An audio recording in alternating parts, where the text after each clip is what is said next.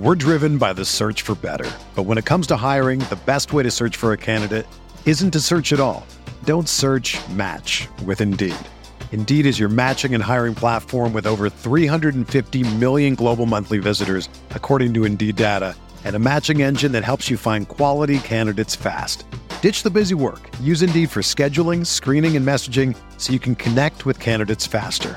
Leveraging over 140 million qualifications and preferences every day, Indeed's matching engine is constantly learning from your preferences, so the more you use Indeed, the better it gets. Join more than 3.5 million businesses worldwide that use Indeed to hire great talent fast. And listeners of this show will get a $75 sponsored job credit to get your jobs more visibility at Indeed.com/Blue Wire. Just go to Indeed.com/Blue Wire right now and support our show by saying that you heard about Indeed on this podcast. That's Indeed.com/Blue Wire. Terms and conditions apply. Need to hire? You need Indeed. The baseball season is go, go, go. It's nonstop, relentless for every night, 6 straight months, and then hopefully another month in October. You also have work, friends, family, and a million other things going on. That's when you reach for a Coors Light. It's made to chill. There's only one beer out there that's literally made to chill, and that's Coors Light. I mean, the mountains on the bottles and cans even turn blue when your beer is cold. Is there anything better than opening up your refrigerator after a long day, seeing that icy cold Coors Light can or bottle in your fridge? The answer is no. There's nothing better. That's why when it's time to chill, you choose Coors Light. It's mountain cold refreshment made to chill. Coors Light is the one I choose when I need to unwind. So that's why when you want to hit reset, reach for a beer that's made to chill. Get Coors Light in the new look delivered straight to your door with Drizzly or Instacart. Coors Brewing Company, Golden, Colorado. And as always, celebrate. Hey guys, this podcast is brought to you by BetOnline. BetOnline is the fastest, easiest, and safest way to bet on all things sports. With March Madness, the Masters, and of course, Major League Baseball opening day right around the corner, BetOnline has all the latest news, scores, and odds to help you win big. The best part? You'll receive a 50% welcome bonus with your first deposit. Head over to betonline.ag and use our promo code BLUEWIRE to receive your free money. This is literally free money. All you have to do, go to betonline.ag, use code BLUEWIRE, and you get a 50% welcome bonus. I don't know what could be possibly better than that. Plus, an added bonus is if you need an added bonus. Signing up for BetOnline with code BLUEWIRE is a great way to support this podcast that you've been listening to maybe for 1 week, 10 weeks, 100 weeks. I don't know. We've done 406 episodes, so it's been a long time. One more time, that's promo code BLUEWIRE, all one word. You can sign up at betonline.ag. BetOnline, your online sportsbook experts. Let's get on with the show. We are breaking down all aspects of Yankee baseball. This is the Bronx Pinstripe Show with your hosts, Andrew Rotondi and Scott Reinen. Let's go.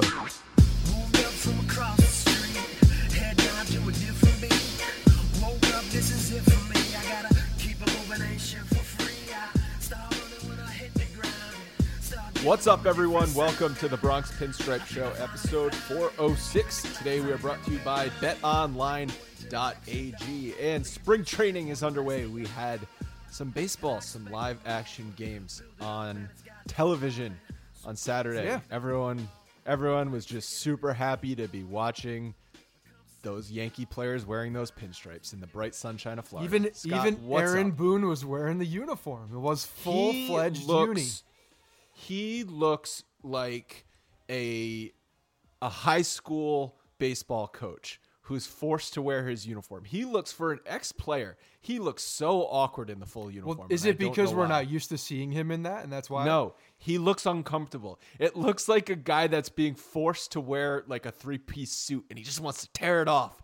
He wants to be in warm-up clothes. That is Boone's. He just wants to live in his warm-up gear. Well, you know what's funny is because when you wear a baseball uniform playing baseball, you're more built to wear that uniform at the time. Like you're more athletic. You feel good about yourself. You're good at baseball. Obviously, you're playing it. Talking about them as being a professional.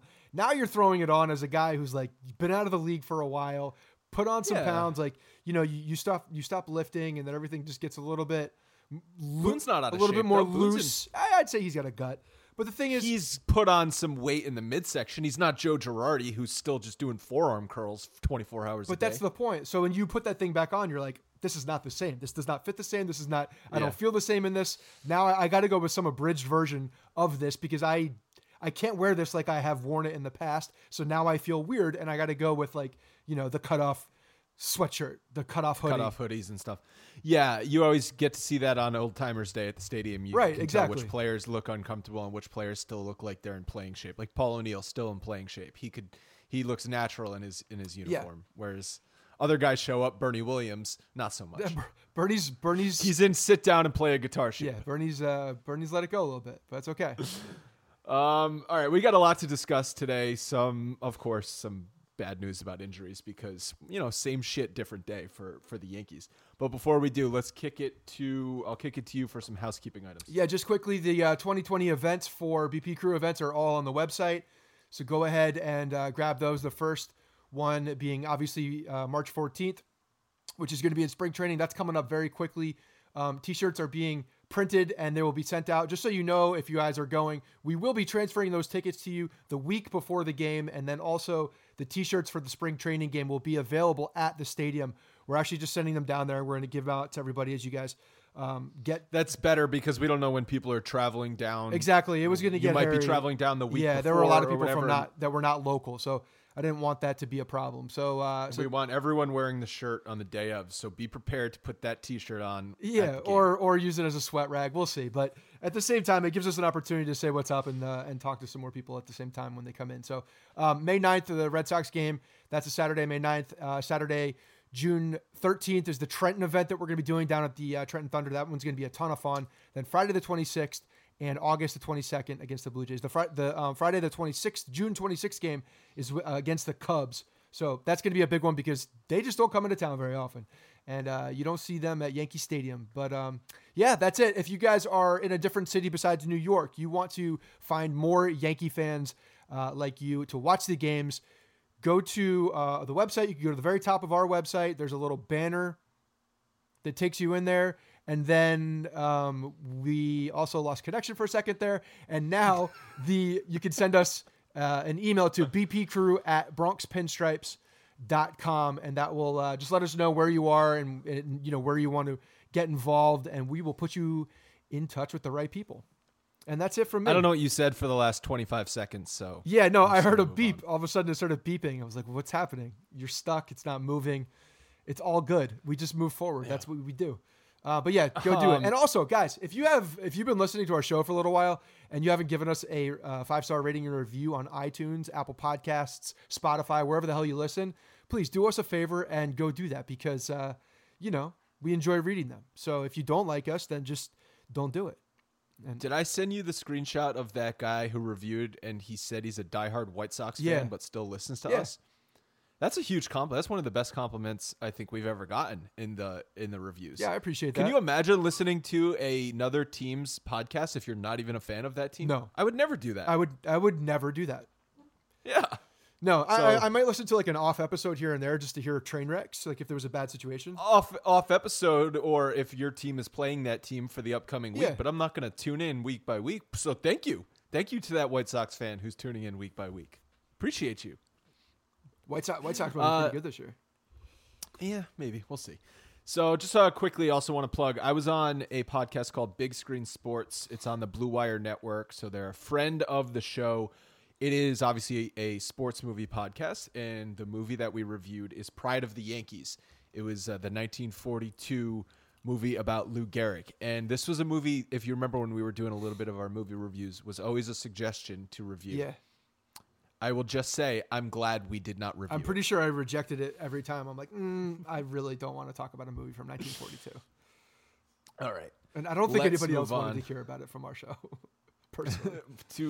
to the Yankees news, which, of course, is going to be bad news because it's the Yankees and we have more injuries. I don't know what to say at this point with the injuries, and I'm talking about Severino, who's shut down. He has a loose body in his pitching elbow. He's sent back to New York. He'll have some tests this week.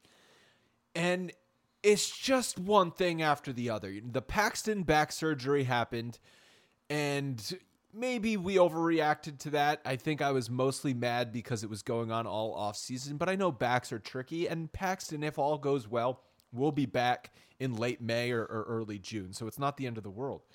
But assuming everything goes well and assuming he comes back healthy, right. and assuming there's a lot of assumptions there. But with Severino, a guy who made three starts, right? 3 starts total? Yeah, 2 or 3. Yeah, it was not a lot. No, it was 3. 1 at the end of the season and then 2 postseason starts in the past 12 months. And now he's already shut down again. He was feeling discomfort all the way back in the postseason last year. Yeah. So was he ever healed? That's my question. I don't really understand that. I'm trying to find a ball right now just so I can do this, but I don't have one that's within reach. But the fact that he feels you got 2. The fact that you're a child.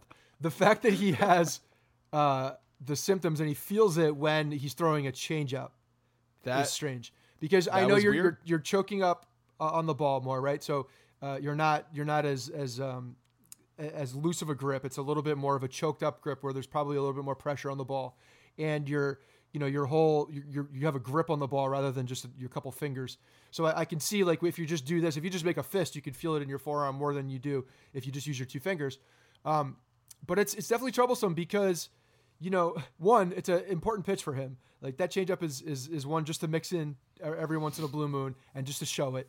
But the fact that he feels this discomfort when he throws any pitch is, it's the same arm slot. It's the same consistency as the fastball. It's the same thing as a fastball. You're just choking up on the ball a little bit more, the grip is a little bit different, whatever it is.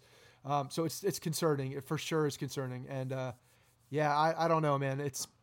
You don't want to hear anything with the forearm. The forearm is bad news. Yeah, because that just makes you think elbow, and then you think Tommy John surgery. It's all connected, yeah. And I know Tanaka felt forearm discomfort and never ended up having Tommy John surgery, and that turned out to be the right decision for Tanaka. But this is bad news, and it's so. I don't know how you can be a Yankees fan positive about this at this point when it's just one injury after the other. And the rotation went from being such an exciting thing to look forward to this year. Finally, we have some strength in that rotation, and now we're already down 2 out of 5 before the season even gets underway. Yeah. Look, I'm not going to get too crazy about any of these injuries yet because we don't have any information. We have nothing to look on. We can't even look at games and see like where somebody did something. Like, this is just all us. But all he's doing is throwing bullpen sessions. I know, that's the thing. That's like, for peace of mind, I can't go back to a moment and say, oh yeah, it looks like you heard it there or whatever. Like, you just don't even see that, so you don't have that part of it. That's why I'm waiting, because there's nothing else to do at this point, to see what they come up with in the MRIs. And maybe this is just something that's, he feels it, doesn't necessarily hurt, but he feels it, and he has to just get, work through something like this. If there's no structural issues, we will see. They're obviously going to do more MRIs, going to New York, and we should have more information soon. But it's just not good. The fact that you're going up there and you're going to be getting more tests at this point, because he had the 2 MRIs in the offseason. He was cleared for spring training. So if this is a problem where they didn't see it in the MRIs, or they saw it and they're like, I think we're going to be okay. Now we're back to these issues of looking at what they were doing for the diagnosis and what, how they were reading these images. It's not a good look. He felt the soreness back in the ALCS. That's why they did the 2 MRIs in the offseason, just to make sure everything looked good and he could be ready for spring training. And they cleared him. Right. So he's ready for spring training. Maybe I'm just holding out hope. He's just not, think about it. He went through all that injury last year. He didn't have the arm strength that he did last year. So his offseason is going to be totally different. Maybe this is a strength thing. And he's just like, oh, my arm feels weird. I'm concerned. I want to get it checked out. But maybe it's just he needs to build back up strength, and he needs to get used to pitching consistently again and be ready for a 6-month season. Yeah, it could be. I'm proud of you for going there. I'm proud of you for going there. Well, because otherwise I'm going to go to a dark place, and I don't think you or the listeners want to hear. There's a lot of, or maybe they do. Well, and that's what I'm saying. Like, we have no context with this at this point right now, because we haven't seen anything yet. So now we're all just like, at this point, hopeful because there's nowhere else to go. That it's just something small and it's just a blip in the radar, and then it's either a workup thing or it's just something that he feels, because you know what happens when they feel something. Oh, I felt this, I felt that, I feel this. It always starts that. with just so I felt this and it was minor. No, and then that's classic Yankees. They downplay the injury and then they give a weird timeline and they just string you along and then boom, he needs surgery. I mean, I don't think anybody's downplaying this. I think everybody understands that there's a concern here. So it's just a matter of, I hope they oversell it. I hope they said, yeah, we're all very concerned, we're taking this, and then it's nothing. Like, that would be nice. Can we get one of those? Can we get one of those? Can we get one of the ones that it's actually, it ends up being way less than we expect? Can we get one of those? The dark place is that they find something wrong with his elbow in the test that he's doing in New York this week, and he needs Tommy John surgery, and it turns out that he doesn't pitch again until the middle of the 2021 season. Like that's worst case scenario. Yeah, that's worst. At least he's extended. He got his extension out of the way. I know, right? Since that $40 million contract that he signed, he's made 3 starts. That's not good. Not good at all. But yeah, man, let's just look. I'm definitely in the camp of optimism at this point, because, you know, we're just seeing these guys come out, and it's about to be spring. I can't go to that place yet. I just can't.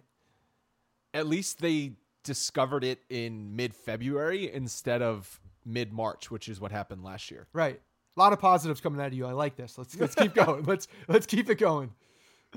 All right, let's talk about another guy who has yet to really ramp up spring training, and that's Aaron Judge, who was shut down for batting practice in the first week because he felt soreness in his right shoulder. This is not the same shoulder that was injured back in 2017, so I guess that's good news. But this one I'm actually really not concerned about, because he was doing batting practice before spring training even started. So what he even said, so I'll read the quote. The quote from Judge is, "It probably started a couple weeks ago when I first got down here. I've been hitting since early November, working out since early November. Once I got down here hitting on the field, hitting outside, I just felt a little soreness up in the shoulder. Nothing alarming, nothing that I was like, hey, we've really got to check this out. We've got plenty of time going into spring training. Let's take it slow the next couple of days, make sure everything is right, and then go from there." Maybe this is his body just being like, oh, you haven't done this in a little while, so I'm sore. Yeah. Take a couple days off, a week off, and then get back to it. That's the thing. Like, we're going to see injuries in the beginning. And when I say injuries, you know, take that with a very, very grain of salt, because it's not, people are going to get dinged up and sore because they're doing baseball activities, and you can work out all you want in the off season and do whatever those types of workouts are, but you're never going to be able to replicate actually going out there and doing the things on the field. And when you do that, your body starts moving in different ways. So there's going to be sort of, I'm not alarmed by this at all. If it becomes something more later, or it lingers, then, you know, we can talk about the other side of this. But no, it seems like he's just, you know, ramping up, getting ready. Yeah, I wish I could know what spring training was like 30, 40 years ago with these guys. If they were banged up or that happened, we just didn't know about it. Nobody knew about it. There's not like the insane amount of people covering the team, and like everybody has to report it everywhere. If you don't read the paper the next morning, you're going to miss it. And chances are there was one guy out there going, hey there, you know, and like they didn't, he's like, oh yeah, your shoulder. Hey, I didn't see Aaron Judge. Your shoulder looked balky out there. What are we doing here? And like no one's asking that. But also, guys were just like, "Oh, my shoulder is short. No big deal. I'm just going to continue." They're like, rub some dirt on it, inject some steroids in there, and I'll get over it. Depending on which era you're in, it was, you know, throw some greenies on. 30 years ago, early 90s. 30 years ago was the early 90s. It doesn't even compute when you say that. But yeah, no, it's there's a lot of differences in the way that things are happening. 1990, 30 years ago. Yeah, it's like, yeah. So whatever, you know. Again, Judge is fine as of right now, as far as I'm concerned. So we did see a game over the weekend. J-Happ started. Look good. Had two clean innings. And everybody knows that the first thing you do in a spring training game is a microcosm of things to come. Oh, absolutely. So J-Happ's going to win the Cy Young this year. No, there's Congratulations to J-Happ. He looked good. He looked great. He looked good. Didn't seem like the ball was flying out like it had been. Maybe the ball is no longer juiced. A lot of things you could take from that. First. Well, the wind was blowing in. Kenny made sure to say that the wind was blowing in. I mean, that's fine. So that's why a couple of those fly balls. And Clint Frazier had an adventure out in left field. And the first fly ball that was hit to him, the wind really took it, and he had to run in and actually made like a good running catch. And I just imagined like the things going through Frazier's mind at that point, like, oh, the first ball that's hit to me in spring training, which is probably the game that most people are watching in spring training, is the first one. If this clangs off my glove, I'm never going to hear the end of it. It's true. He had to catch that ball. You got to set a tone. That was a clutch catch. When you're a guy like that and you have like a glaring deficiency that everybody knows about, you got to address that in the very beginning. Like, you can't let that same exact thing creep up on you from the beginning of spring training, especially when you're wearing pinstripes. Yeah. Yeah. And they played today. They're playing right now, Sunday, as we're recording. And then tomorrow night, on Monday night, Garrett Cole's first start. Gary Sanchez is going to catch him. Stanton and Gardner are also going to play. They said the plan for Cole is just to pitch one inning. That should be exciting. I'm actually looking forward to that. Just to see him out there on the mound is something important. Like, it was fun watching him in the tunnel, just seeing the movement on some of his pitches and throw to Gary Sanchez. Like, that's exciting. But you go out there and you listen to him talk. The guy seems like he's so grounded and so business. Just like everything is business. Like, he is always looking at, and I didn't know this about him as much. Like, I knew it a little bit after the attention started getting there when, the end of the year and we're starting to like listen to everything he's saying because he could potentially be on the team at free agent. But the fact that he is articulate in like everything that he does and the way he prepares, and it seems like he's talking with a lot of guys, just seems like a very good guy to have in that club. Do you think differently to him wearing a Boris hat after the World Series, now that we know all this stuff? Because you're saying he's all business, and that was kind of a weird move to 10 minutes after you lost the World Series to be like, oh, I'm already moved on to free agency. But that's what that statement was, him wearing that hat. But do you think that was less of a business statement and more of a anti-Astros, I don't agree with what these guys are doing statement? No, if you remember, he didn't get used also, so that he was not happy about his usage at the end as well. So there were a couple things that happened. It also could have very well been they caught him at the end of when they got to his locker and he's about to leave and he's not going to wear an Astros hat out, so he just threw the other hat on. Maybe. I'm sure we all made too big of a deal out of that. He's wearing a Boris hat. There's no way he's returning. I mean, there was no way he was returning anyway. So it was pretty clear that he was not going to go back to the Astros. But yeah, it could have been like, it was more fun saying it that way. But before we move on to the dumpster fire that is the Astros and the cheating scandal, anything else that you want to talk about as far as the Yankees go? Montgomery's going to come in the second inning after Cole. That's the plan. And right now, Montgomery's the number 4 starter. Yeah, I'm excited to watch Davy Garcia. Like, he's a guy that people are excited about because he very well could have a role. I mean, literally, he could have a role coming out. He could be the number 5 starter. Could be. Well, I want to mentally prepare you if Severino is not ready to start the season. And I know I'm trying to be positive, but come on, it's unlikely he's going to be ready for opening day. Unless he comes back and they say nothing's wrong and he just resumes right now or next week or in the next 2 weeks, then yeah, he's not going to be there for opening day. No, like next week. He needs to get those tests in New York and they're like, nope, you're fine. And then he needs to fly back to Tampa and then resume right away. And then he'll be ready for opening day. And I just don't see that happening. So I just want to mentally prepare you for the first week or 2 of the season, the Yankees using an opener. Yeah, that's fine. I mean, weird things happen in the beginning of the season anyway, so I don't look too much into that. At the same time, you do have some guys down there that can contribute, and I would rather use some of those guys at length rather than messing around with a guy in the beginning of the season as this opener. It would be.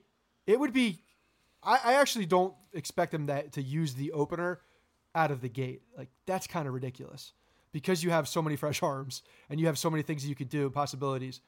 Why would you go there? You have an extra off day in the first week of the season. So you can go 4-man rotation and everyone pitches on 5 days rest in the first 10 days of the season because you have an off day because the way they do build in more days, off days in the beginning of the season anyway. So the opening day is a Thursday at each stadium. So opening day for Yankees in Baltimore is a Thursday, and then when the Yankees come back home, and they always leave that next day open just in case the home opener gets rained out. They have a rescheduled date. Yes. But they also build around more of the off days in the beginning of the season too, to kind of help that. That's why the season starts in late March, because that's the players' union fought for more off days in the last collective bargaining agreement, and that's why the season just feels like it's starting so early. It's more of an acclimation process for these guys to get involved, and then the thing is that when you start that early, you're coming up north to colder weather. It's not a great situation for baseball. Yeah, Baltimore could still be cold. Oh, for sure. In March, you could absolutely get an extremely cold day. You could get snow. You could get a lot of things. You never know, especially with the relatively mild winter that I think that we've had. You could get some craziness coming at the end of it. Was it last year that it snowed at Yankee Stadium on opening day? Or was that 2 years ago? It wasn't. I don't think it was last year. I think it was at least 2 years ago, 2 or 3 years ago, I'd say. Yeah. All right. So the Astros. I found this tweet by Heyman interesting. He was quoting a player. It's not much fun in that Houston clubhouse right now. One Astros player aptly summed things up. Quote, "It's a bleeping mess." Does that make you feel at all better that within that clubhouse we could see it just internally combust? And that could be the Astros just being a dumpster fire this year, because they're not just playing baseball this year. Right. They're also dealing with all of this shit everywhere they go. Every ballpark they go to, they're dealing with this shit. Questions from the media, people yelling at them from the stands. Everything is going to be focused on this cheating scandal. How about the fact that they have their first spring training game and they got Astros personnel going into the stands and literally stealing the signs of the fans who are opposing what happened with the cheating scandal? I mean, you can't get any better than that. I mean, they're literally stealing the physical signs. What an idiot. The irony is it's such a great headline. It should not be lost on anybody. It should not be, because it's beautiful. It's really beautiful. And so petty. You need to take your medicine. That's the only way you can get through this. You can't be petty about it. I'm sorry. Well, they already had that chance and they did not take it. That opening press conference on spring training was them not taking But you start doing this and this continues, it's going to be so much worse. It's going to be so much worse, because now the fans are going to see like, oh, really? You're gonna like take our stuff. We're paying customers, and you're gonna come in, and because you did something wrong, I'm not allowed to express the way I feel in a sign that has no swearing on it or any derogatory statements or anything like that. It's just an opposition view. No, let that happen. You do have jackasses out there who are not expressing things in a good manner. Like Josh Reddick said, he's getting death threats and being harassed by fans on social media. Yeah, of course you're going to always have the psychopaths that come out there and go the extra limit, but I think he's saying that to gain some sympathy. I mean, probably. But I wouldn't be surprised if they were happening. If it's one asshole that does that on a normal basis, now it might be 100 assholes doing that. No, look, does it make me feel better that they have a complete chaos and it seems like it's a train wreck in there? Yeah, it makes me feel a little better. Yeah, it's okay. I want that to happen. I kind of expected that to happen because there's going to be backlash. So, the fact that they're feeling it doesn't make me feel better like for the situation. It's just like, okay, like this is what's supposed to happen. So yeah, I guess so. I mean, I want this season to be a freaking disaster for them. I want them to feel it and hear it every single game. I don't want it to ever go away. I was going back and forth on that. Do I want to see the Astros just absolutely implode and miss the playoffs because they just, like I said, implode as an organization? Or do I want to see them still be good, which they are a talented team still, and then get trounced in the playoffs by the Yankees? Because that, I think, would be the sweetest revenge.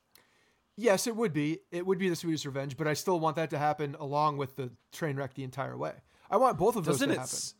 Doesn't it suck that they're not coming to the Bronx until September? It does, because it's going to be a little played out. Let me tell you this. Are we even going to care in September? Like, that's the thing. Probably. I'm sure we'll work up to it. But the thing is, it depends on how they're doing as well. It's September 21st. Yo, they're not arriving until the last week of the regular season. I was talking with, or I was seeing something on social media, and I was talking with some of these guys in a group. That Dodgers group that came to Yankee Stadium, that held the flag up, do you remember, like 4 or 5 years ago, whenever it was, in left field, they had that huge flag, the Dodgers flag? Yep. They're going to Anaheim, the Angels-Astros game, and they bought 3,000 tickets. Seriously? Yes, 3,000 tickets. Dodgers fans going to an Angels-Astros game. That group mobilized. Just to scream. just to give it to the Astros. I respect that. The fact that they could just find 3,000 tickets at like a division rival game, just tells you all you need to know about the Anaheim Angels. That is true. Yeah. No, it's just the story is still not going away. I don't know how long we're going to really care about it, so that's why I say the Astros aren't coming to the Bronx until the end of September. On September 21st, we're going to only care about the playoffs. Yeah. And they may be in the mix. That may be a contentious Maybe it's a fighting for home field advantage. Maybe there could be a number of things involved for best record. Yeah. So not only that, we get our first bite at them, and there's a series that matters. So it's going to be the tensions. Look, you come into the Bronx for the first time after all this bullshit. I don't care when it is. It's going to be contentious. And the other part of it is the players, which I think has died down a little bit since when everyone was reporting in the first week. But the players are still talking about it. And big name players are talking about it. Judge said that he didn't think the MVP award, Altuve's MVP award, or the 2017 really has any meaning anymore. Cody Bellinger had a great quote at his locker. Mike Trout, who I've never heard speak words before, spoke up about this. So it's not just like your Mike Clevengers and Trevor Bauers yelling online about it. It's some of the biggest superstars in the game. Yeah, no, Nick calling bullshit on Nick this. Kirby had a great tweet about that, just kind of saying exactly what you just said. And I think so. All this happened like we recorded last week on Friday. It started happening over the weekend because guys were coming to the club. They were coming. The reporters were at the at the locker, and they were talking to these guys a little bit more. And I have a feeling a lot of these guys said, "Look, let's get it out of the way. Like all of us, whoever wants to speak up, speak up." I'm sure there was a memo from the Players Association or something along those lines. Like, let's mobilize, do what you got to do, say it now, and then let's move forward. And they all did because they all kind of spoke up at the same time. But I'm glad they did. They should have. And I'm glad we know now that there is ill will and there's some feelings that are, that are bad towards these guys, like personal feelings that are out there, and there are grievances that will be aired, I think. I don't really want to hear the Yankees talk about it much more, though. I'm fine with it, whatever. If it comes up and somebody asks them, I don't mind anybody talking about it. I don't need them to go after it, but... What do you think about Stanton's quote that he would have hit 80-plus home runs? Yeah, he's probably right. A lot of guys probably would have hit 80 home runs if they knew it was coming like that. It's exaggerated, but yeah. Take the over-under, Giancarlo Stanton this year, 80 games played. Over. Okay. That's what he should be worried about. The whole player aspect, though, I find a little... I'll use the hypocritical word, because there has been articles written that the reason Manfred did not punish the players in this situation is because he couldn't punish the players in this situation. So you have players saying that they are pissed no one received punishment on the Astros. But then on the other hand, you have Tony Clark, who's the Players Association president, being like, well, we would have fought it and gotten these penalties removed. Yeah, I mean, they wouldn't have been removed because it was literally, you could not penalize. It's in the collective bargaining agreement that you cannot penalize for the technology. You can't penalize the players. Look, do you know how many players actually know what's in that CBA? Probably 5%. There's not very many guys that can speak to exactly the details of that CBA and know it. So when you guys are talking about it, they probably didn't know that, that line was in there, that contingency was in there that he couldn't. I didn't know it when I first heard that Manfred didn't use the players or go after the players, or when he used them or he gave them immunity for talking. I didn't know in the beginning that was the case. After I knew that, I was like, well, Manfred was pretty screwed in this whole thing. When it comes down to the players, he had nothing that he could really do, because even if he aired something out, you couldn't really even impose any sanctions because you literally couldn't. And if you tried, it has to be agreed upon. That's why in the last CBA, they agreed upon the penalties for steroid use. Now, in the next CBA, they're going to have to agree upon some sort of penalties for breaking rules. Yeah, and Clark was talking about that in the sense which is just crazy that it's come to that. The sentence in the article on The Athletic that was really eye-opening for me was, quote, arguably, if MLB knew how problematic electronic sign stealing would be, not only would it have made sure it had the ability to punish players, but would have done more to stop the problem in the first place. Are you kidding me? They didn't see this? MLB was so blind to the fact that its players might try and bend the rules.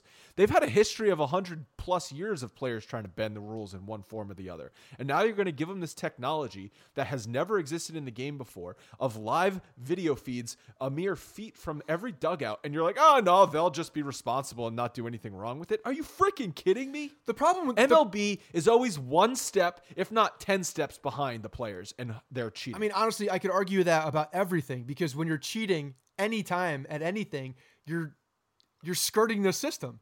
So yeah, if you're cheating at any point in anything, you are now going around or above or over the rules in some capacity.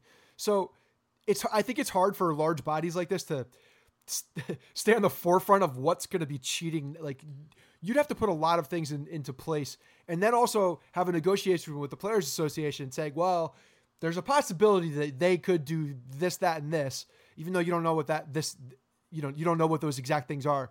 It's just that I disagree to the point that I think it's a touchy subject to implement or have in place penalties for something that hasn't happened yet. But you have a rule book. You have rules. Yeah. Why then do you have to agree upon penalties for each rule and not just a blanket? You get penalized if you break any number of these Because rules. I think at that point now you're going to give too much. I think the Players Association would then be giving too much power in what those penalties would be based on whatever the infraction is as well. Because so you're saying some infractions are more severe yes. than others. You're right. You're absolutely right. And if it's not negotiated ahead of time, well, now the owners and the commissioner has a little bit more of a leg to stand on and has more power. And the Players Association does not give up power.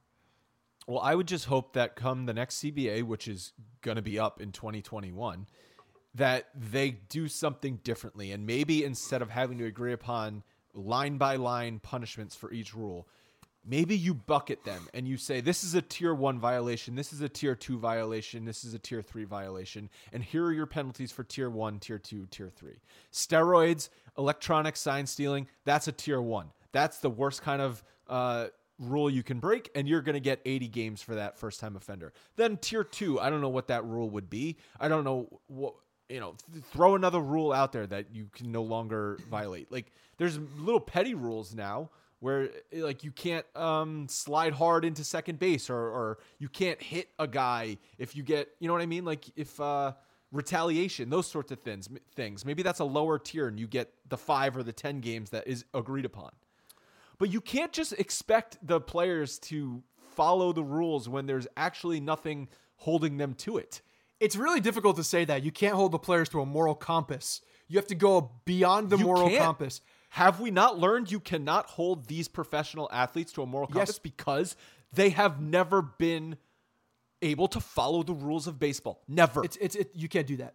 You're dealing with different people now. You're dealing with a very different entity. You're dealing with different things that are happening, a different world, a different landscape of everything. You just can't do that. You can't go out and start saying, okay, well, because I don't trust any of you people, I'm going to put penalties out there for this, that, and this, and this, and I'm going to use my crystal ball and decide how you can cheat. I mean, honestly, you look back at those Brian Roberts contact lenses that I've talked about a number of times. They are ones I'm like, well, why didn't anybody say anything about those? I forgot you were obsessed with those with Brian Roberts. I mean, the contact lenses that can pick up the white of the ball like way better and just like heighten your senses so that you can see the ball. It was because he had light sensitivity. Okay. That's how steroids came into play too. Like, I got an injury. I tried HGH because I had an injury. I have a blister, so I'm going to use ointment, and now I can spin rate. This is different tiers of penalties. But that's my point. That's my point is that penalty. The ways of cheating will progress along with whatever you implement as well, because there will be one more thing. Just like today, I believe that there's steroids that are not being tested for, I'm sure, that people are using. I still think Does that not annoy you? Does that annoy the shit out of you? Because that annoys the shit out of me. It's every 20 years, are we just going to have another major cheating scandal? Yes. Yep. It's like 20 years ago it was steroids, and now in 2000 to be fair, we haven't had like in 2020 it's before the steroids. It feels like they're on a 20-year rotation. Before the steroids, though, it wasn't really like it wasn't like a scandal necessarily. In the 80s, it was greenies and a lot of cocaine, and who else knows what they were doing. Was that really a problem? Was that really a scandal? I don't think so. I think it was just, it wasn't good. It didn't. I mean, there are so many things that you could say. if you're going down that road, that it does not really help you that much. So you also had the betting, Pete Rose's betting scandal back then. I guess this one's huge. This one and steroids are the two massive ones. I just find it infuriating when you start reading the details of how powerless baseball was and how obtuse they were about these certain things. And also, I'm not letting the players off the hook. Hey, assholes, stop cheating and just play the game you're paid millions of dollars to play on the up and up. That's what we want. Just play on the up and up. Yeah, apparently that's a tall task to ask, especially if you're getting influenced by a veteran player. Carlos Beltran, the Godfather, was just making everyone cheat. Right. I mean, well, did you hear what Teixeira said? So Teixeira spoke to the New York Post, and he said that they used to, in 2014, when the replay room was implemented, they would use it to figure out signs, and then by word of mouth, they would go to the dugout and say, hey, when this sequence of sign comes down, this is what it's going to be. Let's relay that to the guy at second base, who's then going to relay it to the guy at home plate. And that's what we said. That's what I assumed every team was doing. I assumed every team was doing that too. I mean, up until forever, like that was going to be a thing, because that's why they started putting those people in there. The guards, whoever was saying, the league official who was supposed to be monitoring that. That's why they put those in there as well, to try to prevent that, and for these guys from using it in game. But it's just different. That there's not as, it's not real. It's still not real time. So Teixeira named 3 Yankees as the ringleaders of this. Okay. Don't look at the notes. Okay. Beltran was one of them. Yeah. Can you guess the second one? What year was this? 2014 and 2015. What Yankee might in that area might cheat? Well, it has the A-Rod? has the tendency of cheating. A-Rod, Yeah, Alex of Rodriguez, course. Carlos Beltran, Alex Rodriguez, and Chris Young were the Chris three Young, yeah, we knew ringleaders of Chris this. Young. I was going to say, was on the Youkilis on Yankees. that team? And Teixeira said that he didn't find it to be very effective because by the time those jabronis figured out the codes, the signs, they were probably obsolete because maybe the pitcher's no longer in the game, or maybe they've changed up their sign sequencing by the time they figure it out. And then I can see how that would be obsolete. Maybe you figure it out one game quick enough and it works. But then you're like, well, we didn't figure out until the 6th inning on night 2 and the starting pitcher's out of the game by the next time I'm coming up. So it's really, in a way, useless. Then Codebreaker comes in and the Astros can figure it out in a matter of 2 innings. And you're no longer having to wait 6 innings. You figure it out in 2 innings. And instead of relaying it to guys through word of mouth in the dugout in second base, I'm going to slam on a trash can. I'm going to buzz someone's nipple. I'm going to send a smoke signal out to center field. And now it's real time. And that's where it escalated. It escalated so quickly in what the Astros were doing. And I'm sure the Astros were not the only team that it escalated for. We just haven't heard about it yet. Yeah. The Red Sox punishments are coming soon. I mean, yeah, I guess, but nobody's there to be punished anymore. So who really cares? Because they're not going after. Oh yeah, they definitely fired Cora. They definitely fired Cora so that Manfred could be like, yeah, that's the scapegoat on all of this. Well, they got rid of it because they knew it was going to happen. And if one No, guy... I guarantee you, though, the report is going to come out and it's just going to name Alex Cora a million times. And the Red Sox are going to be like, well, we already fired him. Well, that's the thing. It doesn't matter. Like the penalty for Alex Cora doesn't matter.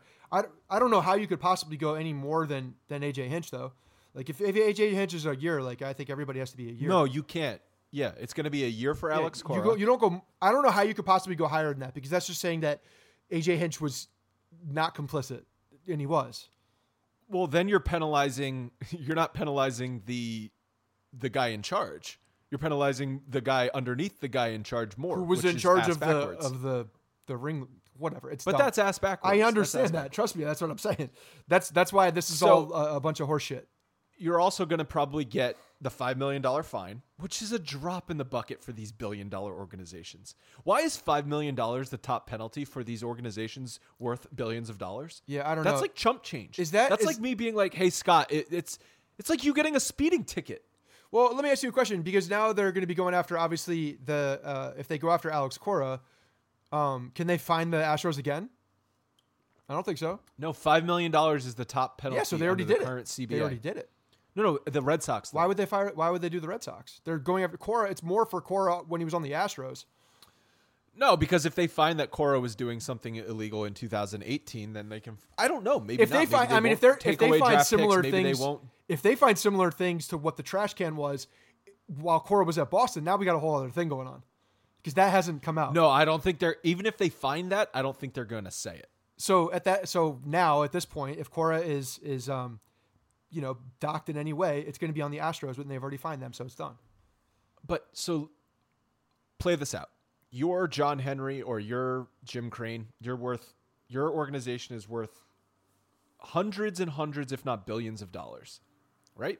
And you know that if your guys are not following the rules, you're going to get fined $5 million. I know. This is what I was trying to tell you. Are you really going to care? This is exactly what I was trying to tell you ahead of when we were talking about this for the first time.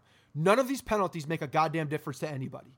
You're out of the league. The money one especially makes no difference. All of it. $5 million is like me going into my bedside drawer and finding $1.75 in change and be like, okay, I guess here's the change I got to give up. That is pocket lint change for Jim Crane. As an organization, it matters nothing. Nothing. Because you're getting rid of the manager and the GM. Okay, let's just bring in two more guys that arguably could do a better job, if not the same job or whatever. Does it really hurt them? No, it doesn't. So how much money would it get for the owners to be like, oh, crap, I have to know everything that's going on in my organization because I'm going to get fined $100 million. Yeah, you got to make it drastic. That's it. Yeah. $50 million, $100 million, something that's like a substantial amount of money. Why don't we associate it with like the biggest, what's the top contract you have on the books? Oh, you have this guy signed for that much. You're able to spend that money. Let's take 75% of that. Boom. Gone. What if they went back and figured out in the 2017 season and the World Series run, the organization in extra sales made this amount and then fine them that amount of money? You know what I mean? Maybe it's a tax based on your revenue.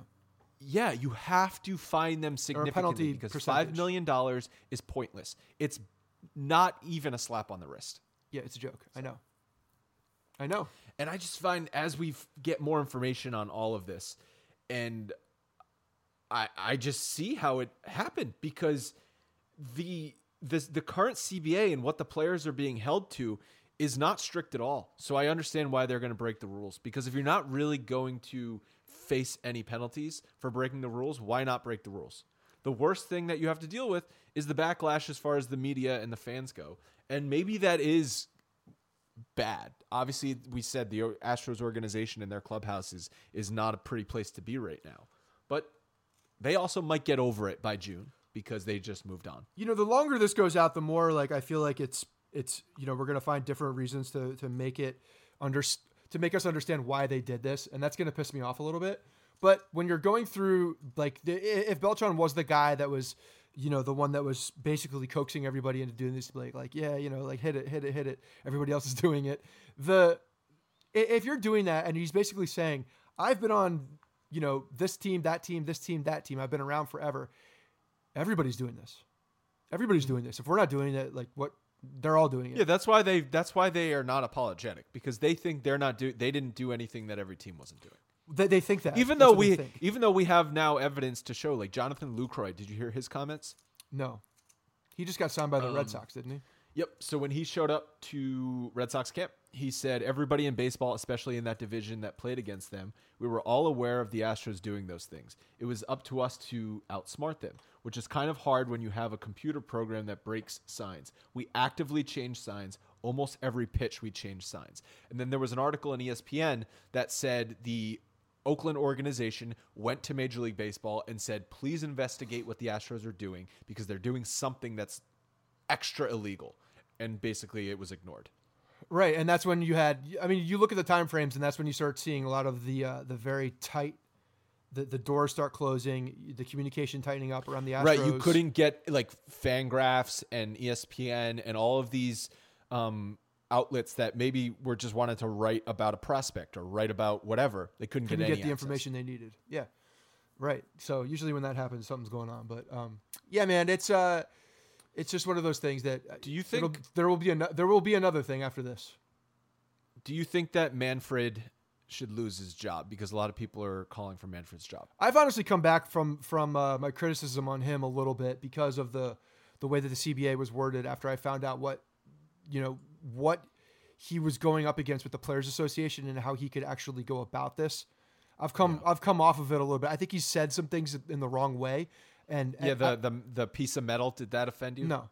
But I don't get offended very easily either. I think that... Do you think the players use that as something to just attack him? Because that's what I felt like players were doing. Probably. They were just waiting for him to say one little thing wrong, and then they were just going to pounce. And that was the thing that they happened. They were in a position where they could do that. So I think that they understood. I agree. They understood they had a window, and they were just going to go after it. So I think that Manfred, could have probably handled it a lot better in the way that he talked about this stuff. And I think that the penalties should have actually been they should have been more strict on everything else. Like if you're not going to go after the players, that's one thing, and you can't.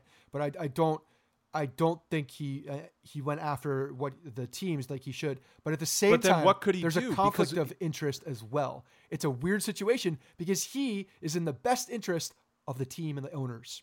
The owners. He works for the owners. So he fined them the most money he could find them. He fined them 2 first-round draft picks. I don't know what the stipulations were on number of draft picks you could lose, but it's probably in there, written somewhere, and he each suspended them a year. So what do you think that he could have done more, that he should have done more? Yeah, I mean, you go, based on what he was allowed to do, there wasn't a ton. You could have probably made the more penalties, more sanctions to the team, cleaning some of the people out a little bit more, like forcing the Astros to do things, not giving the Astros the opportunity to fire people to have a little PR boost in the way that they did that, even though they screwed that up. But there were concessions there that were giving Crane an opportunity to try to make it as right as he possibly could. Granted, he completely screwed it all up. Like it was completely incompetent in the way that it went down, but they were handed, like, here you go. You can fire your guys. I'll agree to that. You can come out and have a press conference to control the narrative. I'll agree to that. But he screwed it all up. But he could have been more. It could have been coming down more with an iron fist from the commissioner's office, and would have shown. Say he had suspended players full well knowing it was going to get thrown out, but he just wanted to make a point. Yeah. If he did that, where do you start and end with player suspensions? Because how do you identify really who was involved? Look, because Beltran was the player ringleader, but then do you go to just the high profile guys, Correa, Bregman, Altuve? What if secondary guys, Josh Reddick? What if Josh Reddick ended up benefiting the most from this? But no one gives a crap about Josh Reddick. It doesn't matter. I think if there was evidence that you participated in the scheme, then you had an X penalty. I think that's it. 30 games or something, which would have been thrown out. You can't judge a player on how he took those pitches and how he, what his success rate was with those pitches. You can't, like, that wouldn't make any justification on a. This makes the 2021 renegotiation of the CBA that much more interesting because you have now within the Players Association guys fighting with each other, so they're not even on the same page right now, and then they have to negotiate something with the owners. And that's why Manfred has the job of commissioner. He's apparently a negotiations master. He has negotiated many things in the past. That's why the owners wanted him in there to renegotiate the CBA in 2021. That's his number one function. Right. And that's why he knows his job is secure, because he's there for that. So I look, man, the thing is like you're talking about how the renegotiations have to happen as well. But guess what they're going to be doing? They're going to be reacting to something that's already happened. They're not going to be looking into the future and putting on, possible stipulations for whatever the next thing is. Whoever's using Google glasses to a point where you can't see them, but they're getting the information. What if they put up some kind of a lens that's reflective off of the brim of the helmet that gives you a perfect angle to see the catcher's signs? I don't know. Come up with the dumbest shit you could possibly think of. And then you have to have a rule for that because someone's going to break something. I feel like you could crowdsource that. You could crowdsource the cheating? Yeah. Yeah, maybe. It's possible. Anywhere, anything, everything. Nothing is too dumb to put in there. Yeah. So you'd have to add some. We got a couple mailbag questions from. We got a couple of questions about the David Ortiz quote. So just shout out to Troy and James for submitting. your questions, but I'll read his quote. I'm mad at this guy, the pitcher who came out talking about it. Why don't you talk about it during the season when it was going on? Why didn't you say, I don't want to be a part of it? Now you look like a snitch. Why didn't anybody say anything while it was going on? That is David Ortiz talking about Mike Fiers. Yeah, I think people were... This is the most David Ortiz quote of all time. But there were, first of all, a guy that was named but not named, but associated but not associated. But the thing is, people were saying that he was going after Fiers in the way that he disagreed. The way that he said it, to me, wasn't bad like Mendoza said it. It wasn't like, oh, you shouldn't do it because it's against the Mendoza rules. was sad that he came out.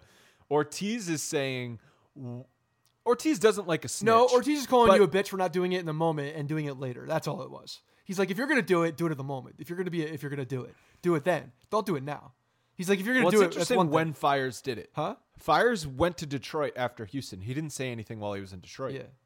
Well, why did he wait? Because he got Oakland? because he got to Oakland and he realized how detrimental it is when you're trying to play them, and how wrong it is. Maybe. And maybe when he got to Oakland, finally got there. Maybe when he got to Oakland, guys like Jonathan Lucroy were like, "Hey, what was going on when you were in Houston?" Yeah, there could be a number of things and why it went down. And then they were like, "Oh, you need to talk about this." I just found this quote from Ortiz to be entirely disingenuous, especially because he was on that 2003 anonymous steroid report that ended up being public, along with Alex Rodriguez and a bunch of other players, and he absolutely lost his goddamn mind about it. Yeah, so whatever. Like, do you really take anything that he says anyway with any kind of realism? Like, the guy just talks. He's a character. The next mailbag question is from Benjamin Payne from Oklahoma. Let's say Clint plays 155 plus games this year. What would you expect from him offensively? I can see him hitting 275 plus with 35 to 45 homers. I think he's an extremely talented hitter, and with consistent at-bats, I believe he could be a special bat in the lineup. Yeah, I mean, I think he's got potential to do something. If he's there all the time, you're looking at your projection system, the ZiPS. I mean, not high on Clint Frazier. Yeah, I don't know where those are coming from. I don't know how you get to that point. It's hard to gauge any projections on him, honestly. Right. Well, it's funny you should ask because I'm going to have Dan Zaborski on the podcast this week. Yeah, Dan's so awesome. Stay tuned for that episode. Dan's so much fun to talk to. Yeah. He is the best kind of baseball nerd in my opinion. Yeah. Because he's so smart, but he embraces it. He just has a goofy time talking to you, and he'll just go off on tangents. So very much looking forward to talking to Dan. That episode will probably be up on Tuesday. And we'll talk about Frazier. We'll talk about other ZiPS projections. But what it does project for Clint is 246 plate appearances, 12 home runs, and a 93 WRC+. That's below league average. And the 12 home runs and that number of plate appearances is a 25 home run pace for a full season. Part of this is the fact that home runs are just on an extremely high rate. So guys are going to hit more home runs. But yeah, they're not high on Frazier, and I think it's because it's been so inconsistent, not only in the majors over the past 3 seasons, but inconsistent in the minors. We've seen flashes of Clint Frazier looking like a beast at the plate, but then we've also seen flashes of him having no plate discipline and looking lost at the plate.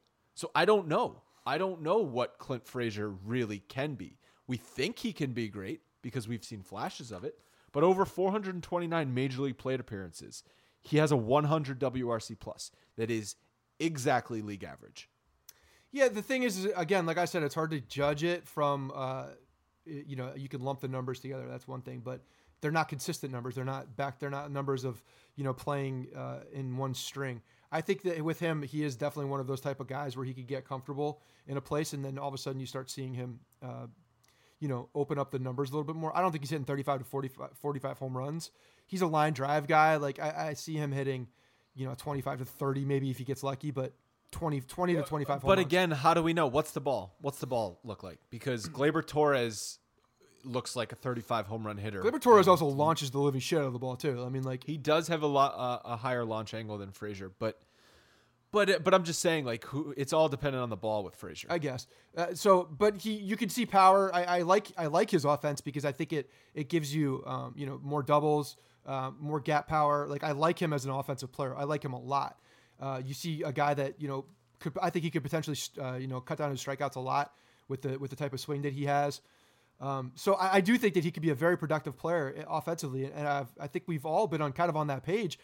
That's not the problem. The problem is, he's got no position right now with the way that he plays defensively. So until he can show and prove that, he's not a liability in the field, then we're never going to know what he could be offensively. He's never going to get the consistent at-bats because he's not consistent in the field. Does it make sense that he could be an everyday left fielder for the Yankees for a very long time? Yeah, it could be.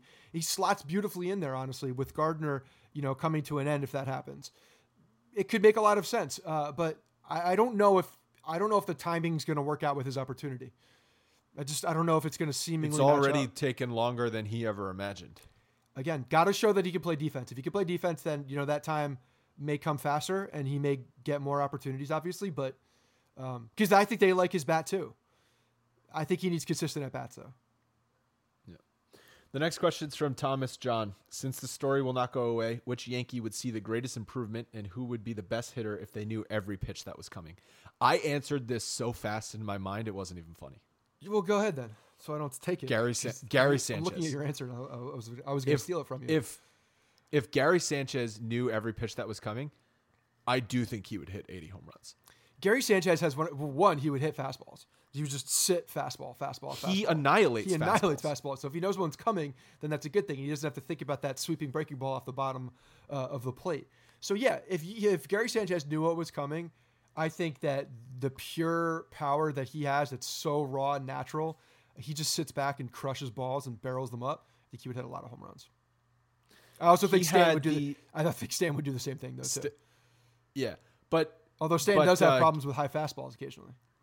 Gary Sanchez, I think when we see him look lost at the plate, it's because he's swinging at bad pitches. Yeah, that's his number one weakness at the plate. Last season, Gary Sanchez had the highest expected slugging percentage on fastballs, meaning when he swung at fastballs, he was unstoppable. Yeah, look, you can swing at fastballs and only fastballs and be a very, very good player for your entire career. A-Rod made a living out of it. You listen to anything with like the MLB Network, Eric Burns is on there a lot, and he was talking about he sat fastball. He only hit fastball and looked fastball. He said if there was something like a changeup or something that he could adjust to, he put a swing on it. But he looked fastball every single time. And honestly, if like a strategy, if I'm going up, like I would do the exact same thing. You just wait for it. Just sit fastball, make your adjustments on the back end, and be ready for it. Sometimes it looks like Gary Sanchez has that approach at the plate, and then he'll go through a week or 2 weeks stretch where he's swinging at every slider in the left-handed batter's box. I think one of the problems with him is recognition of that pitch. I think if he has a guy that has a tight slider and a similar arm slot to that fastball where it just falls off the table, I think sometimes he has a hard time recognizing it, and that's where he gets into problems, which is kind of crazy because he's a catcher. You'd think that he'd be able to locate arm slot and like different tendencies a little bit more than the next guy, but apparently not. So Sanchez, Stanton, what about Judge? I think all of these guys would murder balls if they knew. I mean, obviously it benefits you. It benefits. I think hitters, Glaber would be up there because Glaber will tee off on something. Yeah, Glaber. I think that's also the number one thing he should improve on, and I think will improve on as he becomes more of a veteran player, is plate discipline. Yeah, because I mean, he improved that last year. He started swinging at better pitches last year versus 2018, and you saw a more consistent offensive season from him. Yes. Well, we also saw in 2018, we think, you and I are both on the same page with this, hip injury. that hip was lingering all the way through, and I do believe that's the case. So, yeah, I think progression will just get better for him because I think he's a smart baseball player, and I think he makes adjustments, man. He's so talented.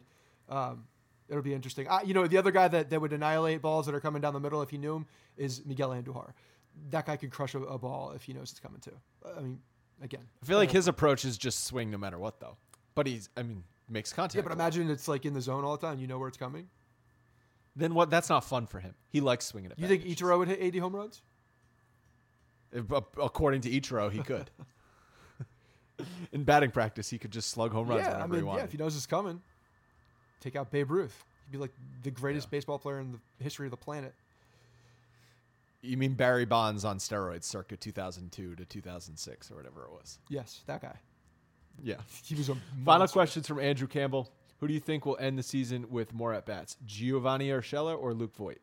While it appears Voit has less competition at first base, his health last season leaves question marks regarding durability over the length of the season. And while Gio was tagged by Cashman as the frontrunner for third base, many experts are skeptical of Urshela repeating the breakout season he had last year. Not to mention that Miggy is going to be chomping at the bit to get as many plate appearances he can to show that his big league bat still belongs. Yeah, I mean, if I'm taking the over-under on who's going to have more, it would be Urshela. Because I think the only reason that Urshela is not going to have more at-bats in that position is because of just like a major fall-off. I think if they see some kind of a major fall-off and Miggy's up there, mashing the ball, giving like relatively decent defense, I think you're going to start seeing more of Miggy there. But, Urshela, because I think they're going to get Miggy's bat in there one way or another. I don't think it's necessarily going to be because of Urshela not playing. Yeah. So let's look at it this way. How many days a week do you think Urshela plays, and how many days a week do you think Andujar plays? I think Urshela is playing 4 to 5 times a week, and I think that Andujar is probably playing like 3 to 4 because they're going to be throwing him in a DH. So, if he Andujar might get a day at third and then a couple days at DH. I don't think Andujar is getting more than 1 day at third. But then what? Then it's like a chicken or the egg thing. How is he ever going to get better at third base if he's playing third base once a week? Yeah, I mean, maybe I think at that point, if that's the case, then they may just chalk it up like it doesn't matter. It is what it is. We're here for the bat, and we're here, we're here for all the great things of the bat.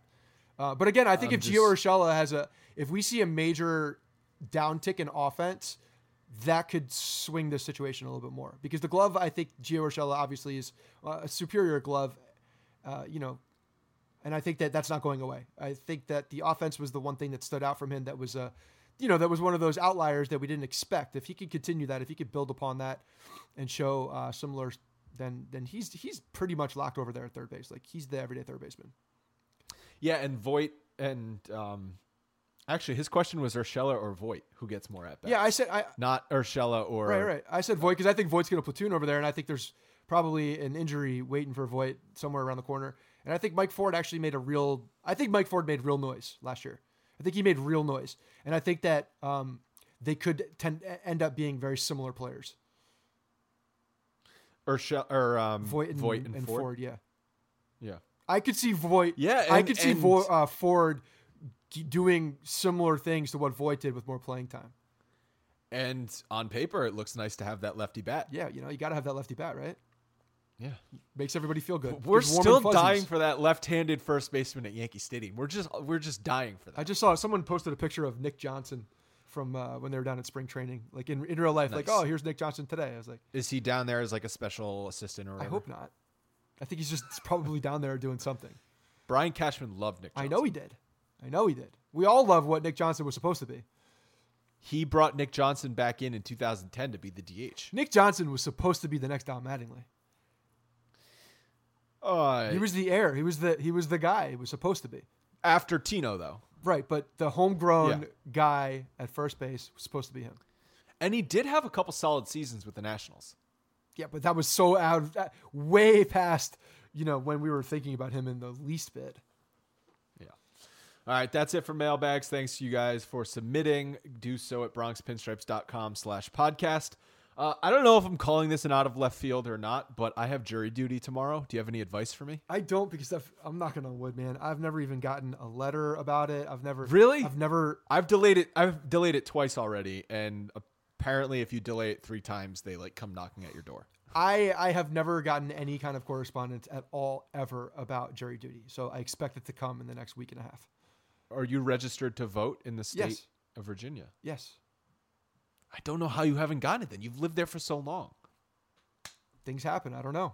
You're lucky. When I was in college and in Norfolk, I moved every year. So who knows if I just So you think maybe there is jury duty for you somewhere? It's just the next person's opening. It's possible. It's possible that I am cheating as I am the cheater to their jury duty. I'm always one step ahead. Do you know how this happened? I'm always one step ahead. I got something in the mail I got something in the mail from New York State jurors that clearly said this is not a summons for jury duty, but it was a survey. I got that. Okay? I got that. So in my mind, I was like, oh, they're just seeing who's going to answer this survey and then send you jury duty. So I didn't answer it. Oh, that's illegal. That's illegal. You could be put in jail for that now that you've admitted it. Also on tape. I lost it in the mail, or the mail law. I never saw it. I got another one. I got another one like 3 months later being like, hey, if you don't answer this, you can be brought to jail. So I was like, shit, I guess I have to answer it. And not even 2 weeks after I sent that thing in, I had jury duty. Yeah, sucker. So that's exactly what they were doing. I knew what they were doing. I saw through their plan. And then you kept going on it. I delayed it twice in the end for one reason or another, and now I have jury duty on Monday. Well, do your civic duty as a citizen of this country and go do jury duty. And what if I get put on like some crazy trial? I'm gonna want to talk about it on the podcast, and I'm not allowed to. You can afterwards. After the case is done. After you're quarantined. They quarantine They you? could. Depending on the... If it's like a murder trial? Yeah. If it's like an OJ... It could be... Well, no. Trial? I think usually quarantine is done so that if it's more like if it's like a high profile, it's because then media... The reason you're quarantined is so you don't get influenced by outside factors. You know, people come into the dead process, fish line on your doorstep. You show up and then they interview you to see if you're even qualified to be a juror. Right. So I could just give really dumb answers. Right. Yeah, you could. You could do that. You could go that route.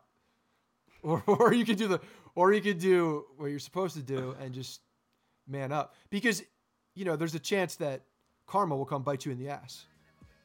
Because people know, karma knows, everybody, So you're saying I end up getting brought to trial for something I didn't do, and then there's a bunch of people. Haven't you seen Seinfeld? The worst ending of all time history? I have. And speaking of Seinfeld, Curb Your Enthusiasm, there was a funny scene when Larry tries to get out of jury duty and he just says some racist stuff. Yeah, I mean, that's the key. Like, I think everybody knows that if you want to get out of jury duty, like, go in there and tell them you're a racist, and they will not put you on the jury. But then you got to do that. Okay, I'll follow up next week with how that plan went and what I ended up deciding to do. That's it for this episode. Curb Your Enthusiasm, by the way, coming in hot this season. It's been good. It's been hilarious, and I can't believe they stole our idea about the New Year's thing. I know. It was pretty funny. Just shows how in sync we are with that guy.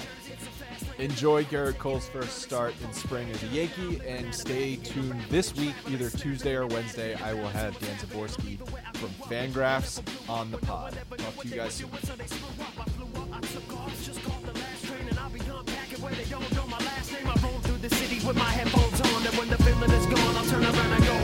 Hey guys, thanks for listening to the Bronx Pinstripe Show. Make sure you find us on iTunes and subscribe so you can get all new episodes directly onto your phone. If you do like the show, we'd love for you to take a minute and give us a 5-star rating and review in iTunes. It really helps us out and allows us to create more shows. We're on Twitter at Bronx Pinstripes and the same on Facebook. You can always find us there talking Yankee baseball. Thanks again, guys, for your support. Really appreciate it, and go Yankees.